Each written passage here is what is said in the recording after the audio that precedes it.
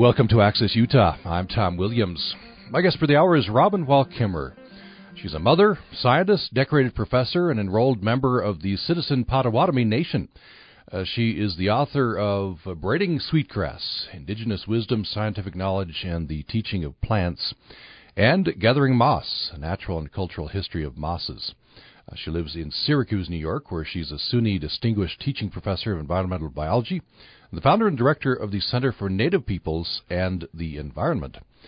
And she's going to be giving several presentations. One is at 1:30 this afternoon, a reading, which is free and open to the public, Utah State University Library, room 101.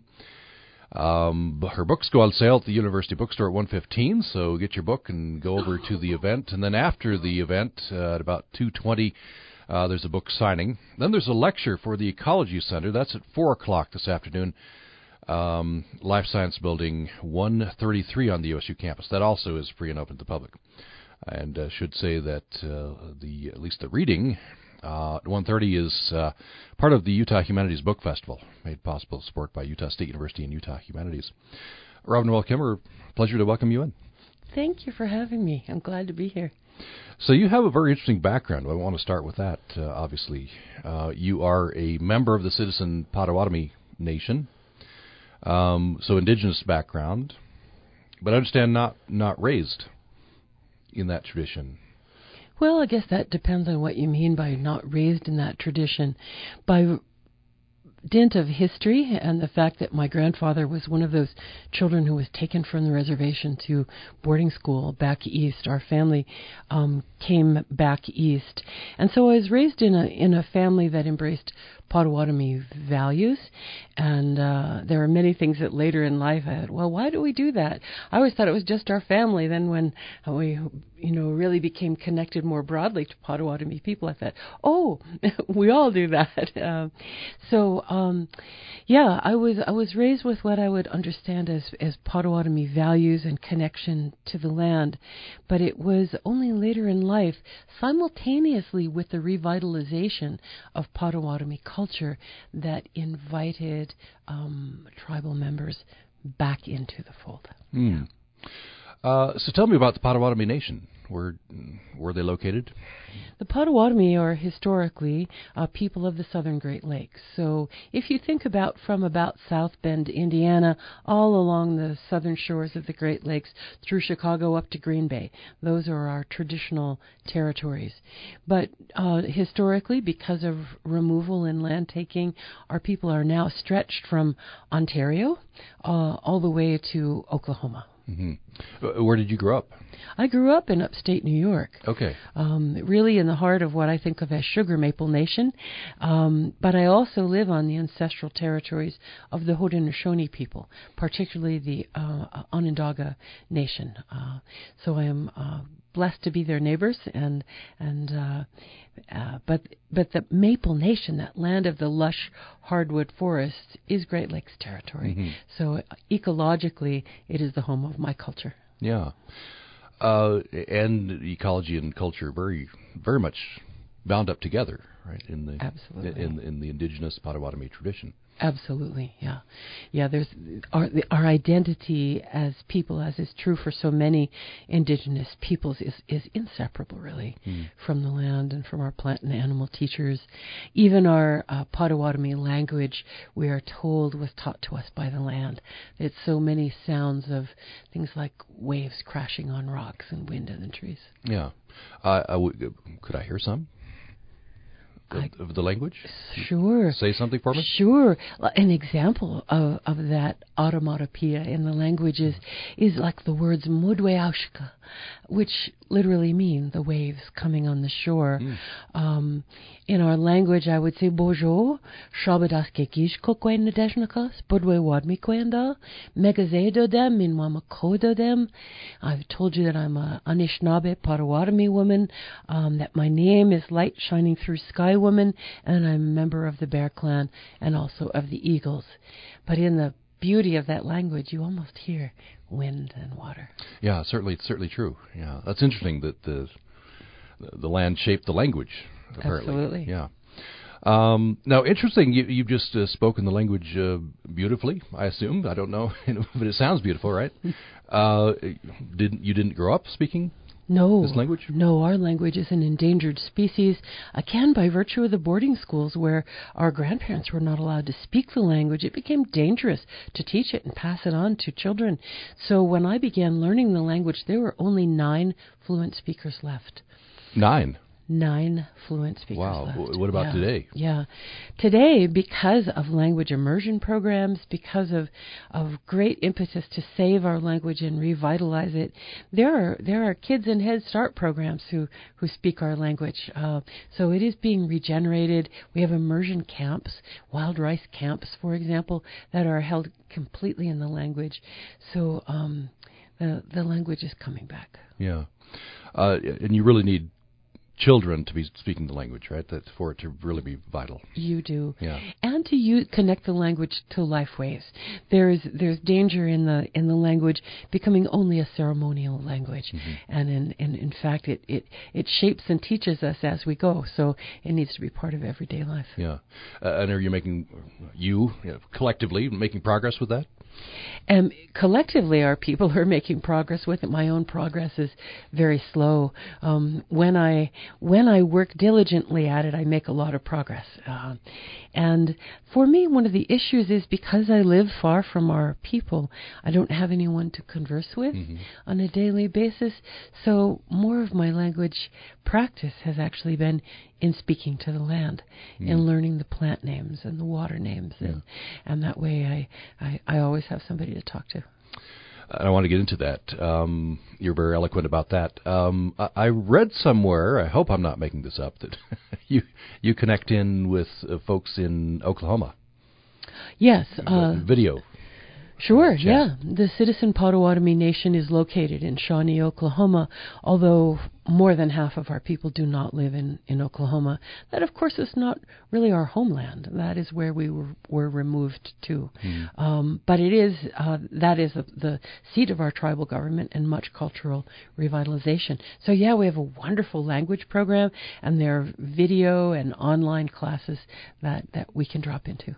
So that's where the nation is located. This, of course, Indian territory, the government removed many Indian nations to Oklahoma, right? Yes. Yeah.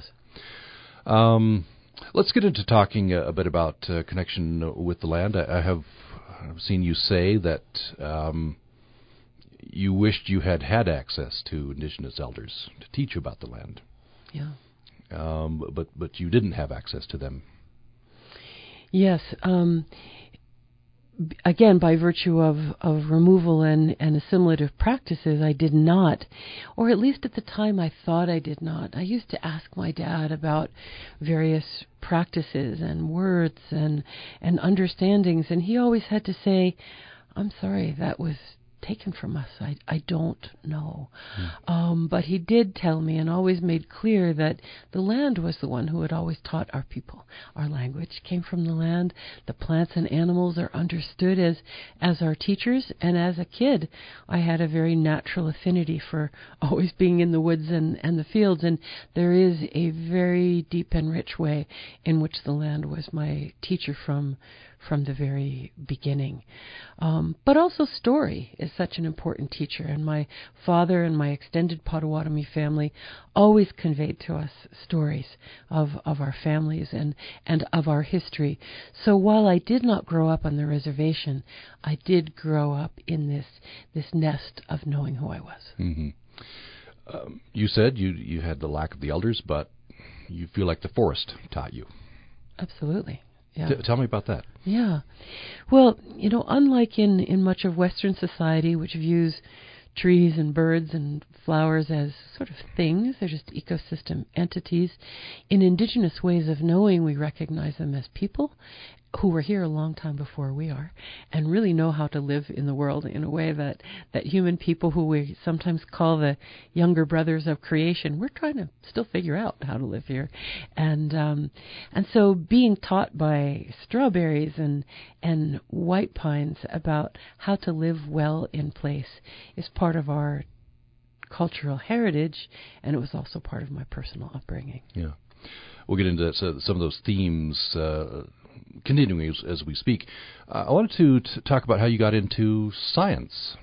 And it would seem like that's a very different way of seeing the world, seeing nature, than Indigenous ways. But I think you're going to tell me that there aren't as many differences, but tell me how you got... You're right. That is what I'm going to tell you. Yeah. So tell me how you got interested in science. Well, it really was a matter of being in love with the natural world and growing up with parents who were both scientifically inclined. My mom was the person who everybody in the neighborhood would bring a snake or a grasshopper to, and she would figure out how to look it up in the field guide. So I grew up with science-oriented parents. I also grew up with a great love of language, and when I was going to decide, to go off to college, I had to decide whether I wanted to be a poet or a botanist. And the plants had gotten hold of me early on, so there was really no choice there.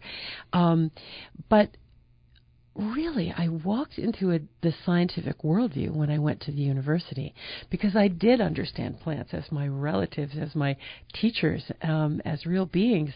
And when I first went to the university, of course, they were teaching very mechanistic botany, strictly objective botany, and I had a hard time with that. Fortunately, my love for plants carried me through having to memorize the concentrations of essential mineral elements and chase molecules through photosynthesis. So that was where I first began having to try to reconcile an indigenous worldview with a scientific worldview. And that has been a lifelong journey. Part of the story for me is that I was pretty quickly told on pretty much my first day at the university that my way of thinking about plants did not belong in science. And I was 17 years old. I was the only Native student in the university. I had very little vocabulary of resistance to that. And so I learned Western science, and I learned it well, throughout my graduate degrees, but all the time knowing that there was something that I was missing. And recognizing that while indigenous knowledge and Western science, they have some profound differences between them, but the place that they unite is in learning from the land. Both of them are about the land as teacher. And so eventually I came to find a common ground, a safe place between them. But the worldviews are very different. So what do you think was in you that, 17 years old, you're the only Indigenous student there. I guess you have to adjust, at least on the outside. Okay, I'm just going to learn the science from the Western perspective. Something in you persisted in wanting to keep this strand of Indigenous knowledge going. And I think it goes back to my childhood asking my dad why he couldn't tell me plant names in our language, why he couldn't tell me about the medicinal uses, the things I desperately wanted to know, when he told me that there were schools that made us as Native peoples unlearn those things. And as a young kid, I had that notion that if there were schools that could teach you to forget what your people had always known, there must be schools where you could learn them again. And that became really a motive force for me. That kept me going because I knew what was possible but was not present in the university. That's interesting. That is part of the violence that was done in removal, right? Absolutely. Erasure of knowledge and culture. Yes.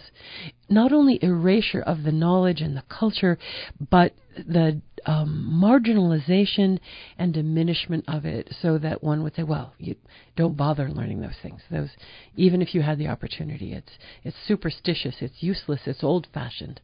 And so, yes, it was absolutely a kind of violence. So you said if there were those schools that erased, then there must be schools. Were you talking about I'm going to found one of those schools, or I'm going to find? I wanted to find it, yeah. And of course there weren't very many places where that could happen.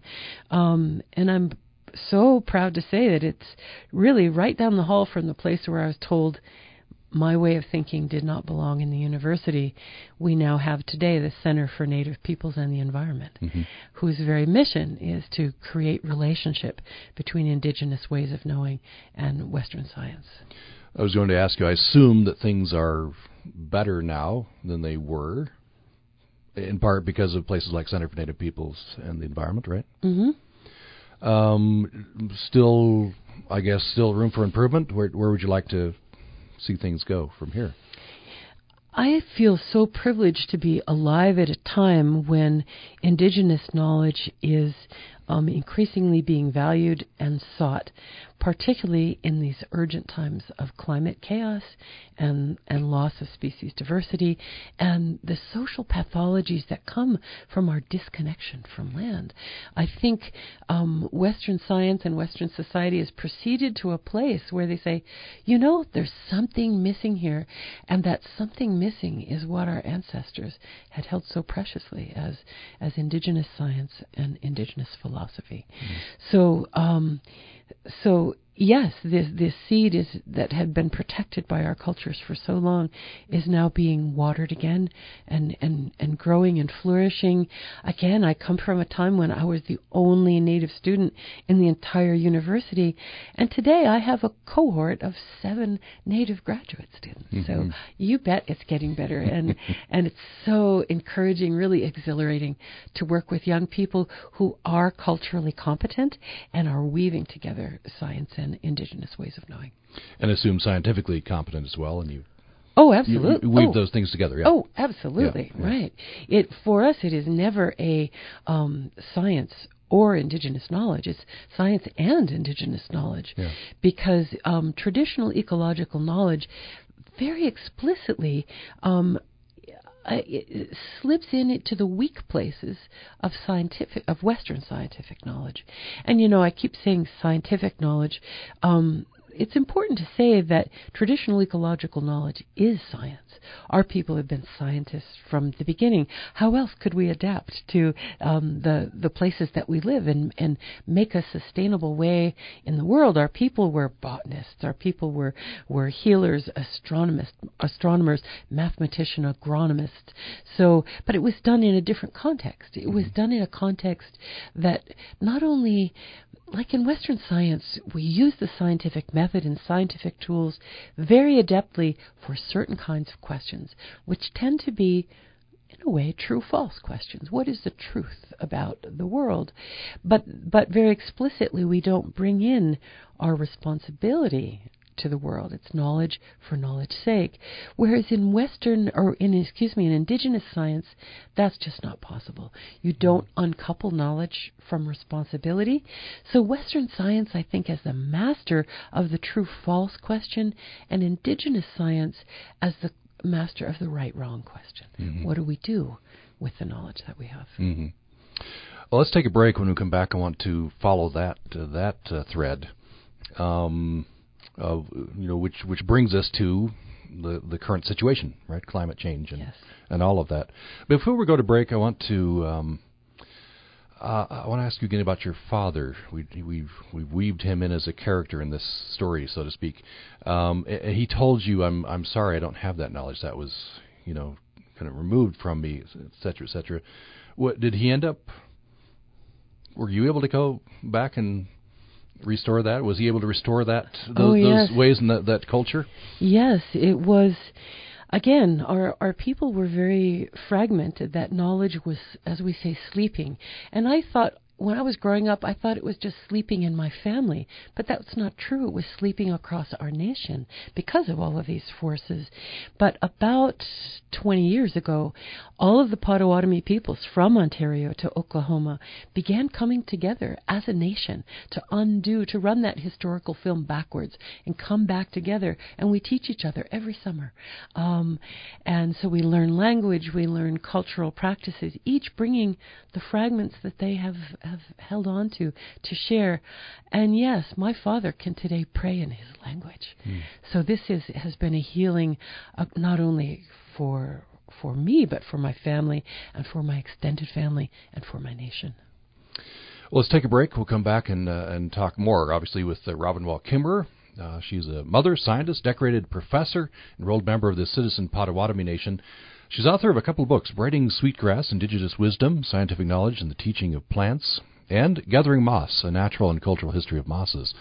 and she is SUNY Distinguished Teaching Professor of Environmental Biology, founder and director of the Center for Native Peoples and the Environment.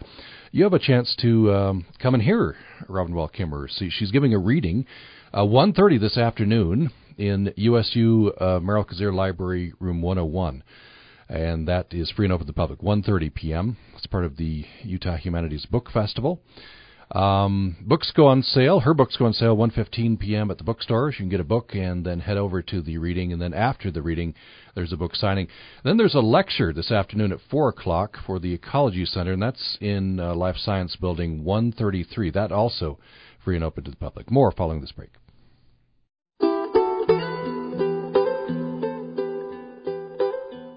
Thanks for listening to Access Utah. I'm Tom Williams. My guest for the hour is Robin Wall Kimmerer. She's an enrolled member of the Citizen Potawatomi Nation. She is SUNY Distinguished Teaching Professor of Environmental Biology, and she's the founder and director of the Center for Native Peoples and the Environment.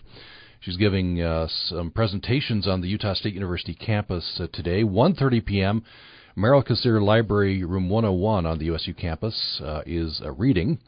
And book signing will follow. Admission is free and open to the public, and that's part of the Utah Humanities Book Festival. There's a lecture for the Ecology Center on the USU campus, Life Science Building 133, 4 p.m. That also is free and open to the public. You're welcome to join this conversation. A couple of ways you can do that. You can call us, 800-826-1495, 800-826-1495, or you can email us, upraccess@gmail.com, upraccess@gmail.com. So I want to read you a quote. Let me bring this up. And I'll give full credit to Krista Tippett and On Being. I'm at their website. You did a wonderful interview with Krista Tippett. Quoting from them, let's see. This is how Robin Wall Kimmerer writes about moss, which he studies as a botanist and a bryologist. Is that how you describe that? Mm-hmm. That's a study of moss, is it? It is. As a member of the Citizen Potawatomi Nation, she joins science's ability to polish the art of seeing with her personal civilizational lineage of listening to plant life, heeding the languages of the natural world. This gives her a grammar not of feminine and masculine, but animate and inanimate. So I want to ask you about that, and maybe compare and contrast the way of seeing through science, the way of listening through indigenous knowledge. Sure.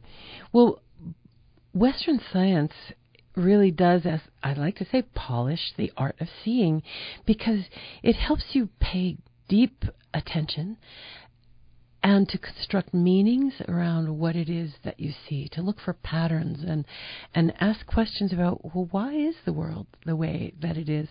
What are those little mosses doing? What are those sunflowers doing? And, we can't, in Western science, ask them, so we do experiments. And experiments are, in a way, a kind of interview. You set up the conditions so that those plants can answer the questions. And I think that that's also part of indigenous science as well. Of course it is, paying deep empirical attention to what the plants are telling us, but also giving agency to those plants, to really recognize that they are our teachers and that they've got something to share. And so we can ask of them and listen for a response, not only about what nature is like, but what our relationships are like with mosses, with sunflowers, with rivers and mountains. And in indigenous ways of knowing, we use the tools not just of intellect and measurement, but also, and we do use measurement and intellect, but we also enable a kind of emotional connection in relationship to living world and the presence of spiritual knowledge that we say imbues all living beings. So tell me a little bit more about that. I was watching a TED Talk you gave, and people could look this up, TEDx Sitka. That's right. Right? Mm-hmm. By the way, you said you would like to photosynthesize, which is delightful. You yourself would like to photosynthesize. Oh, it is my dearest wish. Yes. And you say that as a way of telling us that plants are brilliant, right? Oh, they're brilliant. Yes. Take sunlight and turn it into life, food. right? Yeah, Yes, to take sunlight, air, and water and turn it into food. Turn it into food that you then pretty much give away for free. Plants are our teachers of generosity. They take air and light and water and turn it into medicine and give it away for free. This is why we revere plants, for their creativity, for their generosity, and for kind of modeling how it is that we might be in the world. But the other thing that the plants model is that they don't take without giving back, right? The soil would be depleted if plants didn't give back to the soil. And so they are our teachers in that regard as well, that we as human people just can't keep taking. We have to take because we can't photosynthesize. We have to take from the living world.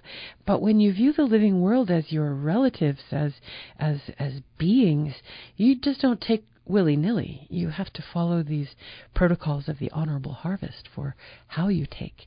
So that's what I mean by it's imbued with an ethical, spiritual responsibility as well as with the empirical.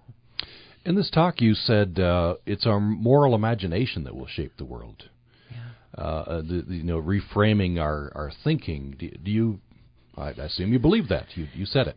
I do, and in these times of tremendous urgency in which we live, where biodiversity and a livable planet literally hang in the balance,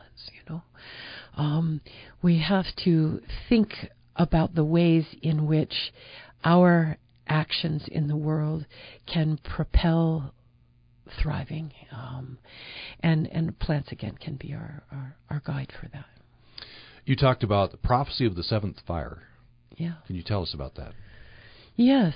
Within many indigenous ways of knowing, we don't think about time as a line. We think about time as a circle.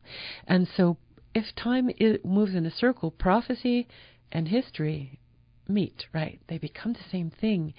And among our people, there is a prophecy that began when we lived on the east coast of Turtle Island back with our Wabanaki relatives long before colonists came here.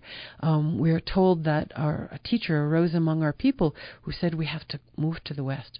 Big changes. We're coming to Turtle Island, and not to have all our eggs in one basket. So our people moved to the Great Lakes.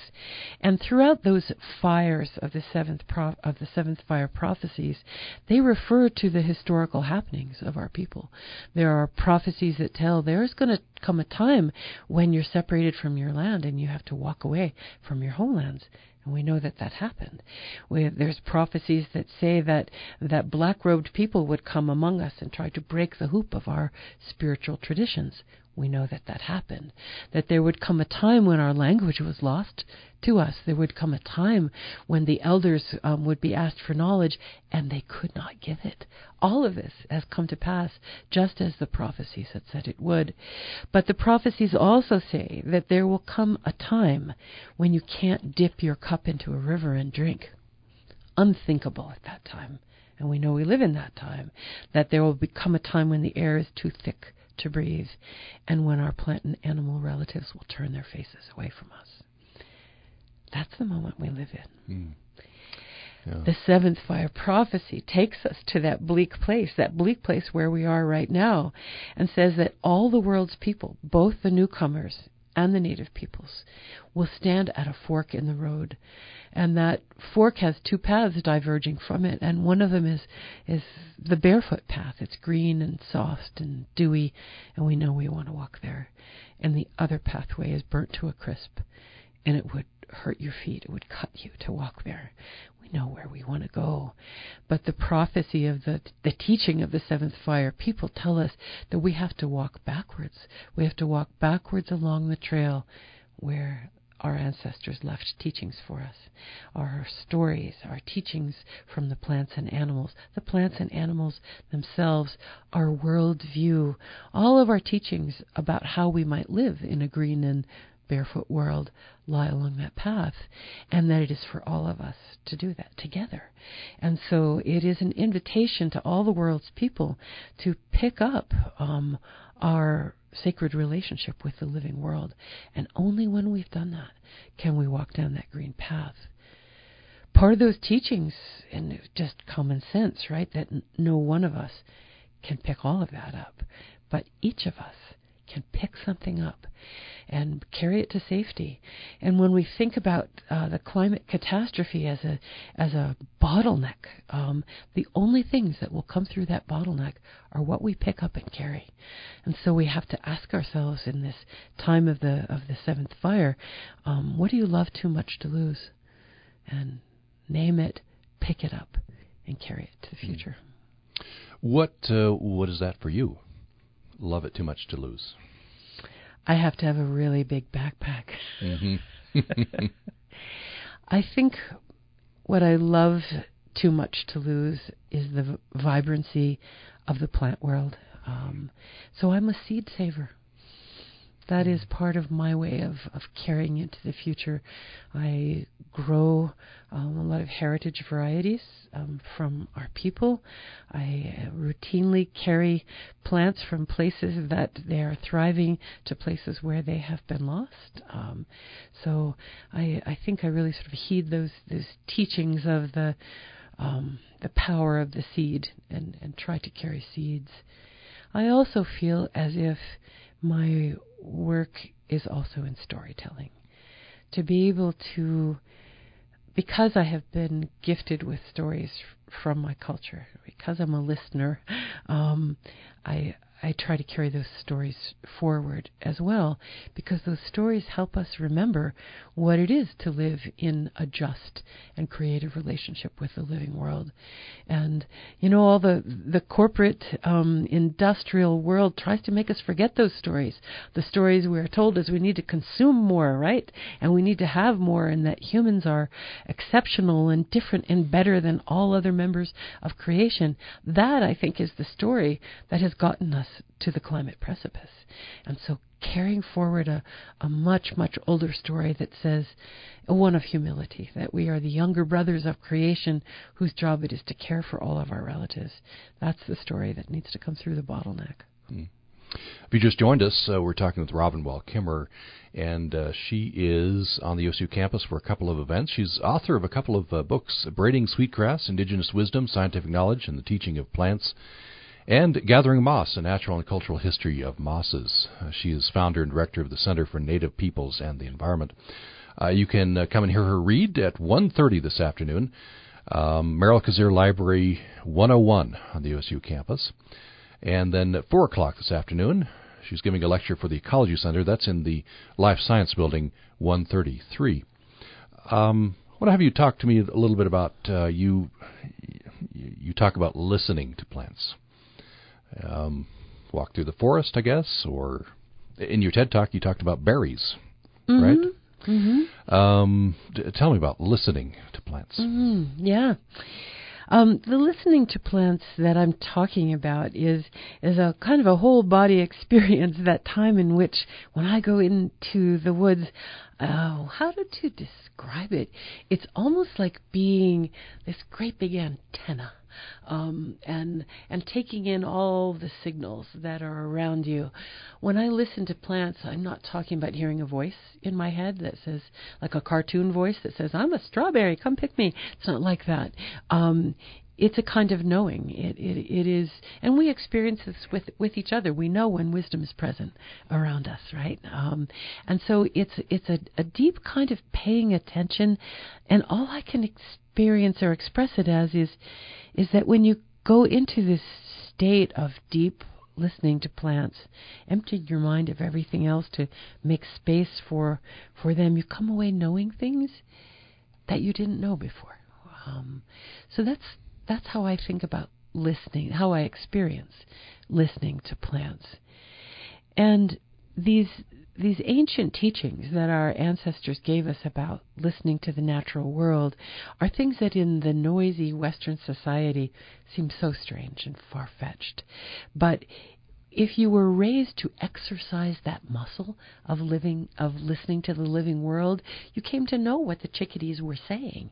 You came to know what it meant when the moss behaved in a particular way or the cattails behaved in a particular way. And it's not supernatural. It's absolutely natural, but it's a muscle that in Western society we no longer flex, and so it has atrophied. It can be learned. It can be learned. The world is alive and animate and has a lot to teach us if we would pay attention. What tips would you give us? We just go out into our garden, or to the park, or we have access here. We have the blessing of driving 15 minutes or being in the forest. What would you tell us about flexing that, exercising that muscle? Yeah, what a great question.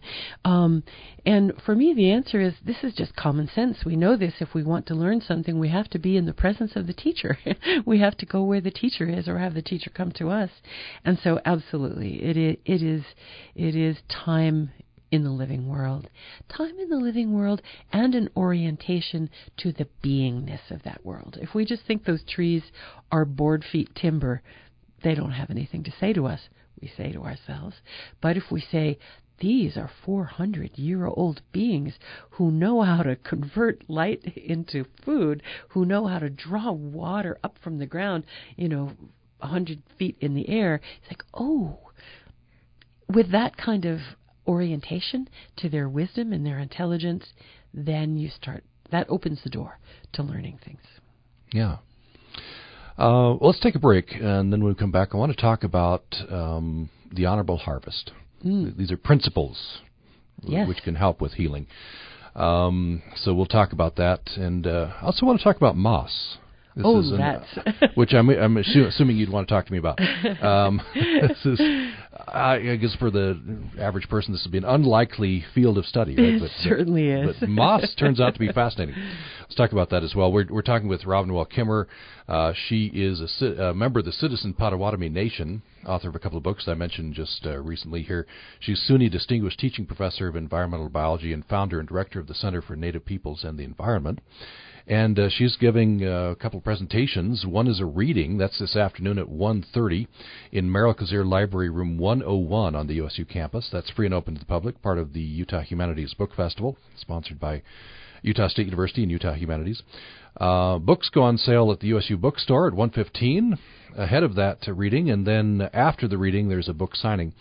And then there's a lecture. Robin Wall Kimmerer is giving a lecture for the Ecology Center. That's at 4 o'clock this afternoon in Life Science Building 133 on the OSU campus. That is free and open to the public. You're welcome to join this conversation if you would like to 800-826-1495, 800-826-1495, or upraccess@gmail.com is the email, upraccess@gmail.com. We'll have more following this break.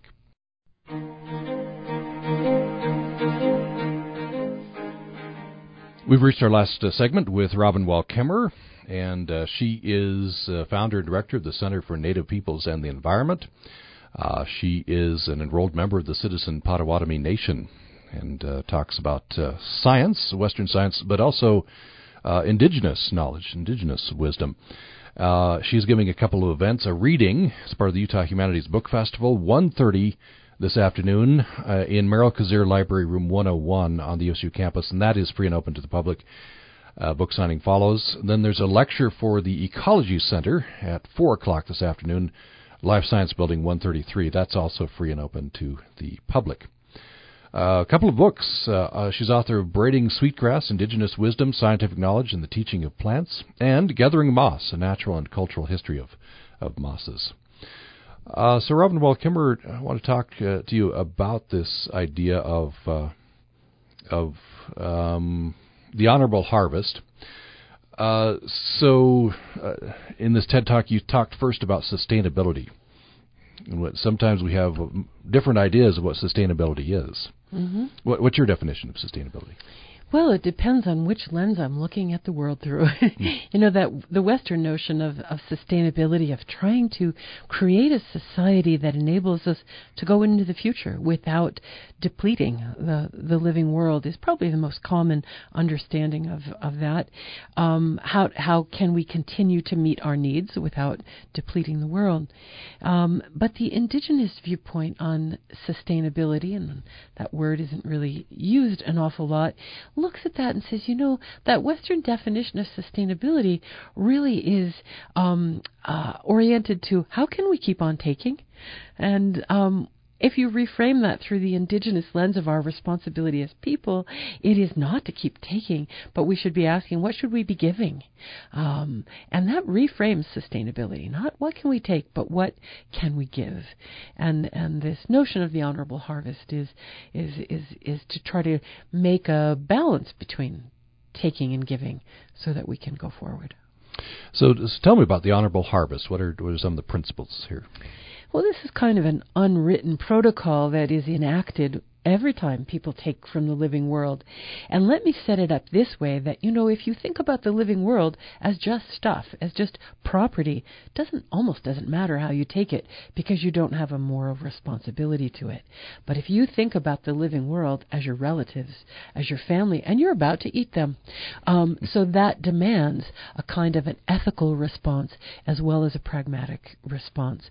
And so the honorable harvest is this set of protocols that are guided by that, knowing that if we are going to take, because we can't photosynthesize, we have to take with honor and with ethics. So parts of it are like, if you're going to go pick roots, or you're going to pick berries, or you're going to cut firewood, or you're going to go hunting, you use these same principles of saying that you never take the first one. That's a conservation ethic right there. Because if you don't take the first one, you will never take the last one. That you should ask permission before you take, because after all, it's someone's life.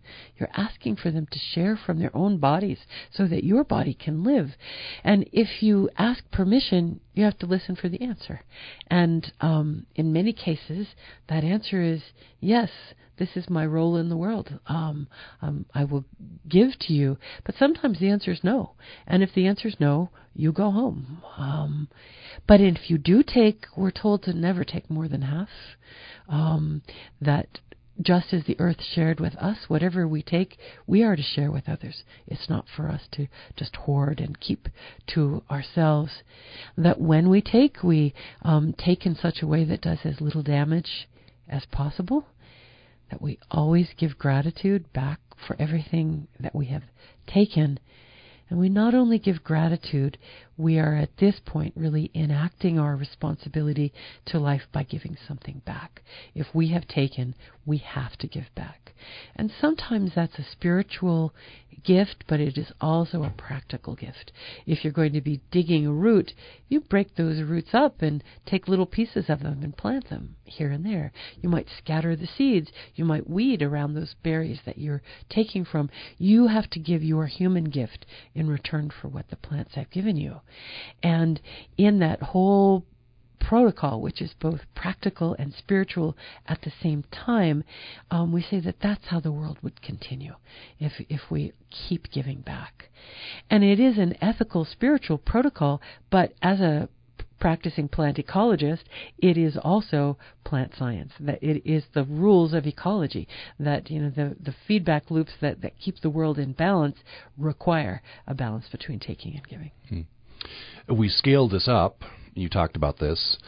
If you see it through the lens of the earth gives gifts, then some things would not be appropriate to take. Yes. Fracking, coal extraction. In your view, what would Absolutely. be what would be appropriate to receive? That's kind of an underlying principle of the honorable harvest, is to take only that which is given to you, and I cannot think that open pit coal mining is given to us. Fracked gas that pollutes the water and the air is not given to us, especially when we have energy sources that are given to us.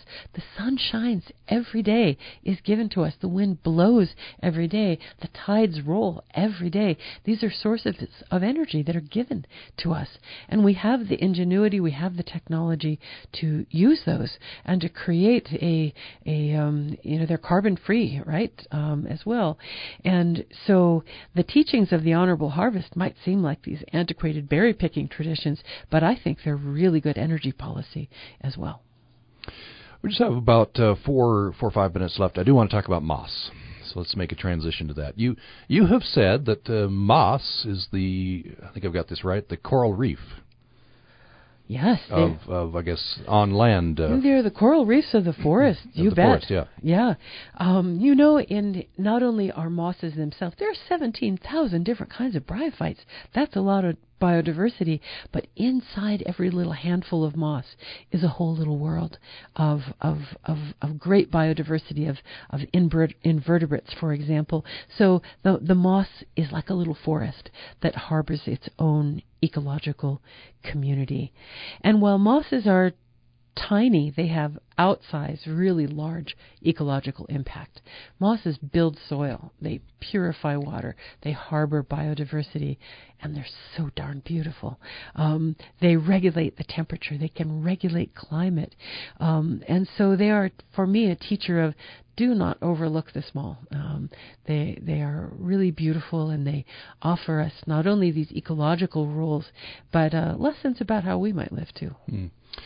And it's, I guess, a furtherance of your lesson that if you observe more closely, you'll see a whole world, right? Yeah. Because mosses are interacting with rocks. Oh yeah. Mm-hmm. Right. You might just walk on past the moss and the rock, and miss this drama that's going on. Oh, it's true. We talk about humans giving their gifts. One of the gifts that we have is attention. And when you pay attention, that is the gateway to wonder. And wonder is how we fall in love with the world.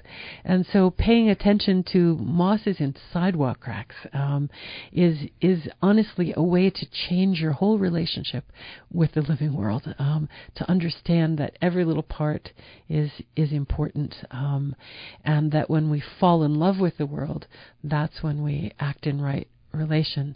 When I think of the crises that we face right now, it is essentially engendered by the fact that we haven't loved the world enough, and whether they're beings large or small that help us to remember how to love the world. That's the medicine we need. Mm-hmm. I'm just curious. By the way, the Potawatomi were relocated, right? Yes. Which is a euphemistic word. Yes, it is. From the Great Lakes area to Oklahoma. Was there adaptation of that? I mean, this is a whole different land to interact with. Imagine the tragedy of that, not only leaving your beloved homeland, but when you get to, the pre-Dust Bowl prairies of Oklahoma, from the lush landscapes of the Great Lakes, tremendous suffering, but also tremendous resilience. It's important to know that we are still here. Despite that, we are still here. And so, yes, it was indigenous science that allowed us to adapt to a new homeland, learning from the land, learning from the other peoples who were already there. It is the essence, in a sense, of what we need in times of climate adaptation for all of us, because our people have lived it. We walked on the trail of death in 3 months from one climate to another. And so we learned, we have this experience of how do we adapt to climate change. And it is by learning from the land, by caring for the land, and by caring for each other. At the end here, are you more hopeful, more worried about the overall picture of climate change? Of course I'm worried. How could we not be? How could we not be? We live in urgent times where our responsibilities are, of course, both to arrest climate change as best we can, and also to turn our creative energies toward planning for the future, toward adaptation. But the question is, am I hopeful? I am hopeful because of the creativity of life, because of the wisdom of plants. Plants know how to sequester carbon out of the atmosphere. Plants know how to build soil. Plants know how to engender biodiversity. And so I think that one of the most important things that we can do as people is to green the world again. Schoolyards, backyards, universities, federal government, from the individual to the systemic. We have to be planting. We have to regreen the world. We'll leave it there. Robin Wall Kimmerer is the founder and director of the Center for Native Peoples and the Environment, and she's author of Braiding Sweetgrass, Indigenous Wisdom, Scientific Knowledge, and the Teaching of Plants, and Gathering Moss, A Natural and Cultural History of Mosses. She is on the USU campus to give a couple of presentations. She'll be giving a reading at 1:30 this afternoon. It's part of the Utah Humanities Book Festival, sponsored by Utah Humanities and Utah State University. That is Merrill Kazir Library Room 101, and it's free and open to the public. Book signing follows, and books go on sale at the USU bookstore at 1:15 preceding that. Then there's a lecture for the Ecology Center, 4 o'clock this afternoon, Life Science Building 133. That's also free and open to the public. Robin Wall Kimmerer, thank you. Thank you. This has been grand. And I should say tomorrow, don't forget to plug tomorrow's show because it's related. Bob Inglis is a former Republican congressman from South Carolina. When he came out in favor of a carbon tax, he lost 3-1 in the primary. His primary voters did not forgive him for that. But he is now on a nationwide tour. He goes around trying to convince Republicans and conservatives that human-caused climate change is real and that we need to enact measures like carbon tax. Bob Inglis is my guest for the hour tomorrow. Hope you join me then. Thanks for listening today.